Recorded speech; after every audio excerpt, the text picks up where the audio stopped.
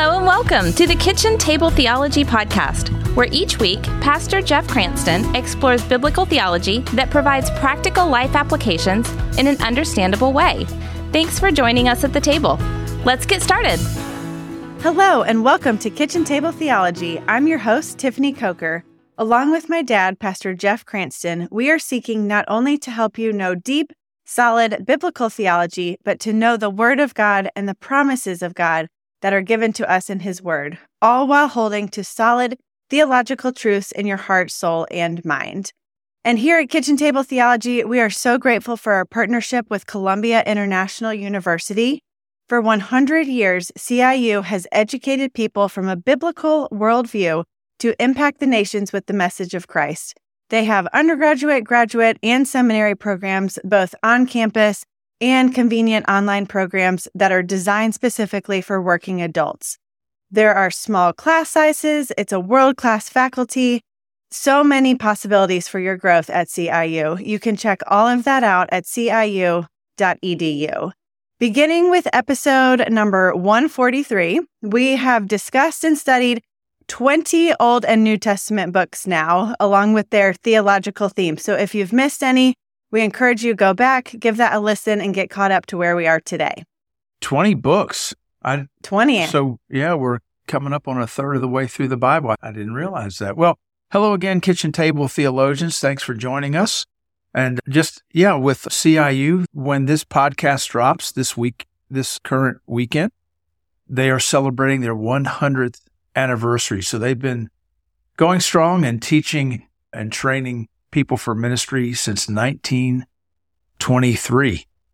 And I was a part of their graduating class of the 60-year anniversary. So that means I graduated from college 40 years ago. That just does not even seem possible. And I shouldn't even have said that out loud. But anyway, thanks for joining us today. We're going to be looking into the Old Testament book of 1 Kings. Why don't we go ahead and jump right in? I feel like we had a month off recently. Last week, we were back in the New Testament. So It's been a minute since we have been in the Old Testament. We might maybe need a quick reminder about where we are in the Old Testament when we come to 1 Kings. Maybe you could help us out there and fill us in on where we are. Yes, sorry, you caught me in mid-drink of my Southern Pecan coffee.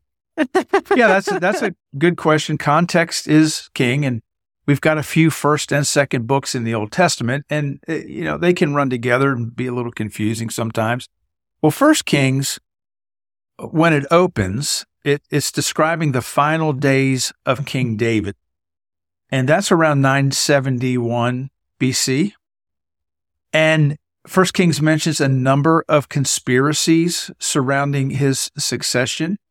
Now, when David died, that's in chapter 2, his son Solomon ascended the throne, and he very quickly established himself as a strong and wise, sagacious leader. In the early years of Solomon's reign, we read that Israel experienced sort of its glory days. Their influence, economy, military power enjoyed little opposition. Its neighbors posed no strong military threat, very dissimilar to today. So we read of David's death in chapter 2, and then we read of Solomon's death in chapter 11. So his death occurred around 931 BC.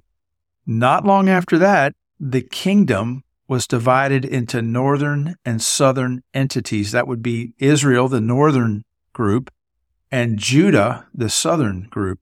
So 1 Kings follows the history of this now divided kingdom until the year 853 BC. So that's approximately 120 years, but 1 Kings covers much more than all of that, obviously. And I'm guessing so much takes place in those 120 years, right? Now that we have some context, thank you for that, on where the book sits historically, let's start with who wrote 1 Kings. Do we know who was the author? Well, Kitchen Table Theologian, if you'll recall learning that our books of 1st and 2nd Samuel were originally one book in the Hebrew Bible. We talked about that. You won't be surprised. It's the same with 1st and 2nd Kings. The book of Kings continues the narrative started in Samuel, and the Septuagint separated them into two parts. Hey, hang on right there. Take a quick time out. Remind us again what the Septuagint is. Yep. Okay. So the Septuagint is the Greek translation of the Hebrew Bible. And we derive our English title Kings from Jerome's Vulgate. That was called the Latin Vulgate. That's different from the Septuagint. And the Vulgate's the Latin translation of the Bible. So now that I've confused us with Vulgate and Septuagint, you asked who the author is. So on to that. No one knows the author or the authors of 1st and 2nd Kings, although as you read Bible commentaries, and as I studied into this a little bit, some people say, well, they think it's Ezra who wrote it. Some say Ezekiel. Some say Jeremiah. But we really don't know. The entire work of 1st and 2nd Kings, or the Book of Kings, encompasses a time period of more than 400 years, and several source materials were used to compile the records.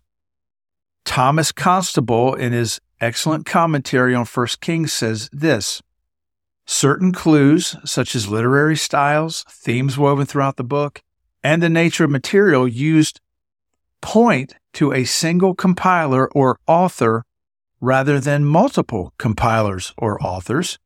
So he goes on to suggest, sensibly, I think, that this person assembled the manuscript while God's people were in exile at Babylon. And we read about that in 2 Kings. Kitchen Table Theologian, we will link Constable's commentary for you in today's show notes in case you want to dig into that further. But let's keep moving. With all of that background in mind, why is 1 Kings so important?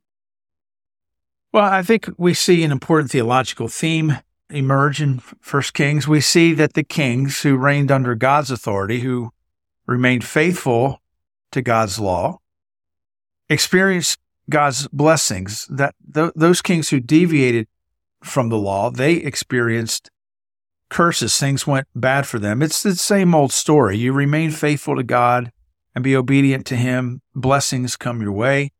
You go away from God, you're disobedient to Him, you're going to experience anything but blessings. And that's what we see with these kings. 1 Kings, the book, also reveals Solomon's relationship with Yahweh, or the Lord God. And we read there's a lot of emphasis on Solomon's divinely given wisdom and his divinely given wealth. We read Solomon's reputation reached far beyond Israel's borders, all the way to modern-day Yemen, which was likely the home of the Queen of Sheba. Now, we read about her in chapter 10. And the interaction between Sheba and Solomon is legendary. Also, Solomon's numerous marriages. A lot of marriages. He had an extensive harem or harem, wherever you're from and how you pronounce that. He's very famous or infamous for that, depending on your worldview, I suppose. But all of that led to his wandering faith in later years. Solomon, though, to his credit, however, he built the temple in Jerusalem, which was God's permanent dwelling place among His people. Lastly, back to the question, why is it so important? We also are introduced to the prophet Elijah in this book. And Elijah pronounced God's judgment on this evil northern king, a guy named Ahab. And in addition to performing other miracles, Elijah won a dramatic confrontation with false prophets on Mount Carmel. That's in chapter 18. And that really is a story no Hollywood or Bollywood movie could ever do justice. It's so many interesting people in this book of 1 Kings. Solomon, like you said, is a fascinating person. There's so many conflicting characteristics there, I think. He's made some questionable life choices, maybe, but still had a relationship with the Lord. God still blessed him, gave him wisdom, allowed him to build the temple. Also, the story of Elijah is just one that I love. I did a deep dive study into him last year. It was a Beth Moore Bible study on Elijah and his whole story, and just so much for us that we can all learn about in regards to faith and how God works everything in his timing. So interesting. Lots of good things in that book. You mentioned a moment ago also the theological theme, blessing or curse upon a king based on whether he adhered to God's law or not. So that was one theme. What are some other theological themes that we can take away from this book? Well, as we might imagine, a book of this length has numerous theological themes contained within. So let's look at one or two of those that run throughout the book. First of all, we see there's always hope for the people of God. That runs throughout the book. Unless it is a merely prolonged "I told you so," the very existence of the book of Kings suggests there was hope for the future of the people despite their desperate situation in exile. They are cast into exile as you read through these books. This exile came about because they were defeated by the Babylonians, and they entered what we refer to as the Babylonian captivity. And that's an especially dark period in Israel's history. But one theological theme, there's always hope for God's people. If we can take just a second to go off topic, I want to ask a question. You mentioned earlier the glory days of Israel. Now you said this is an especially dark period in their history.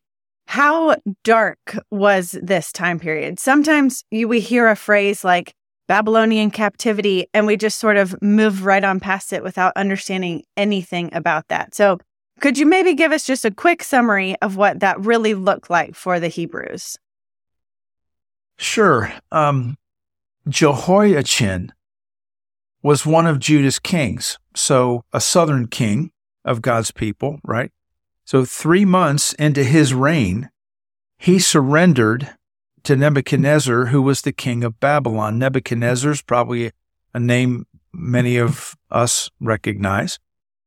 Jerusalem had been under siege, and they realized, hey, resistance is futile, we're defeated. So to paint a picture of the surrender, we see that Judah's king Jehoiachin, with all the royal household and his court, surrendered. The International Standard Bible Encyclopedia describes this as follows. They say this: he was carried prisoner to Babylon, and with him 10,000 captives, comprising all the better and sturdier element of the people, from princes to craftsmen, leaving only the poorer sort to constitute the body of the nation under his successor Zedekiah. With the prisoners were carried away also the most valuable treasures of the temple and the royal palace, and Jehoiachin was imprisoned for 37 years. So back to the theological theme, the portrayals of Israel and Judah's past kings would serve as lessons from which they could learn.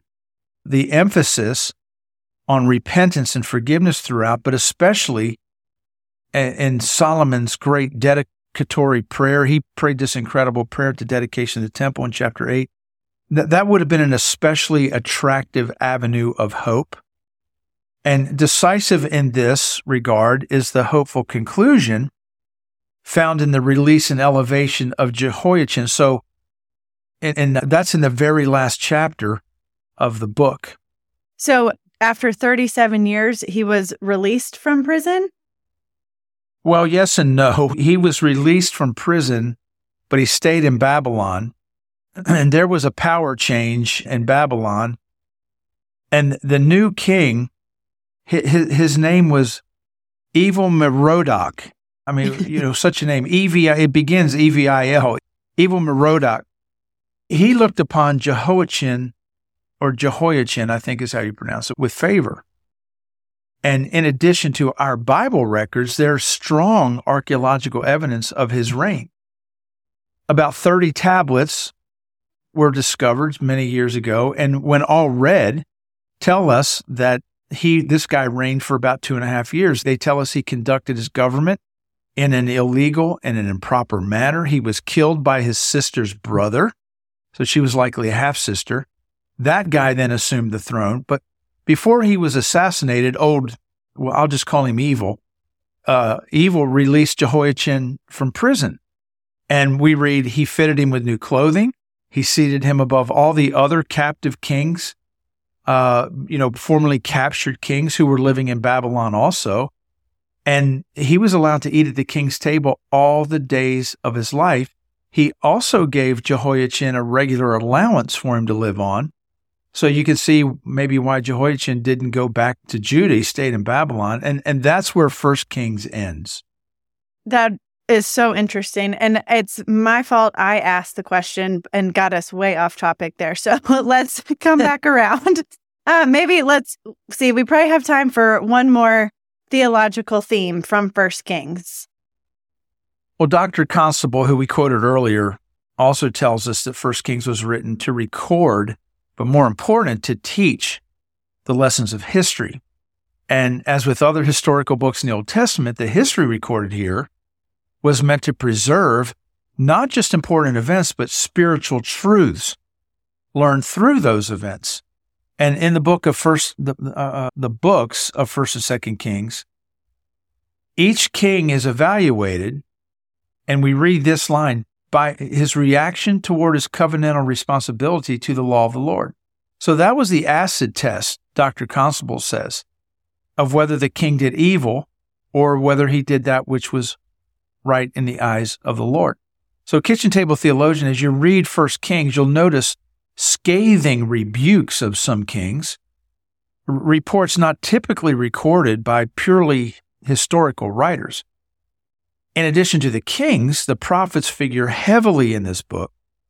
They are God's spokesmen, proclaiming his word to mostly hard-hearted rulers. It's through the prophet's eyes, always connecting the nation's fortune with its king's faithfulness or their lack thereof, that we learn the history of Israel and Judah.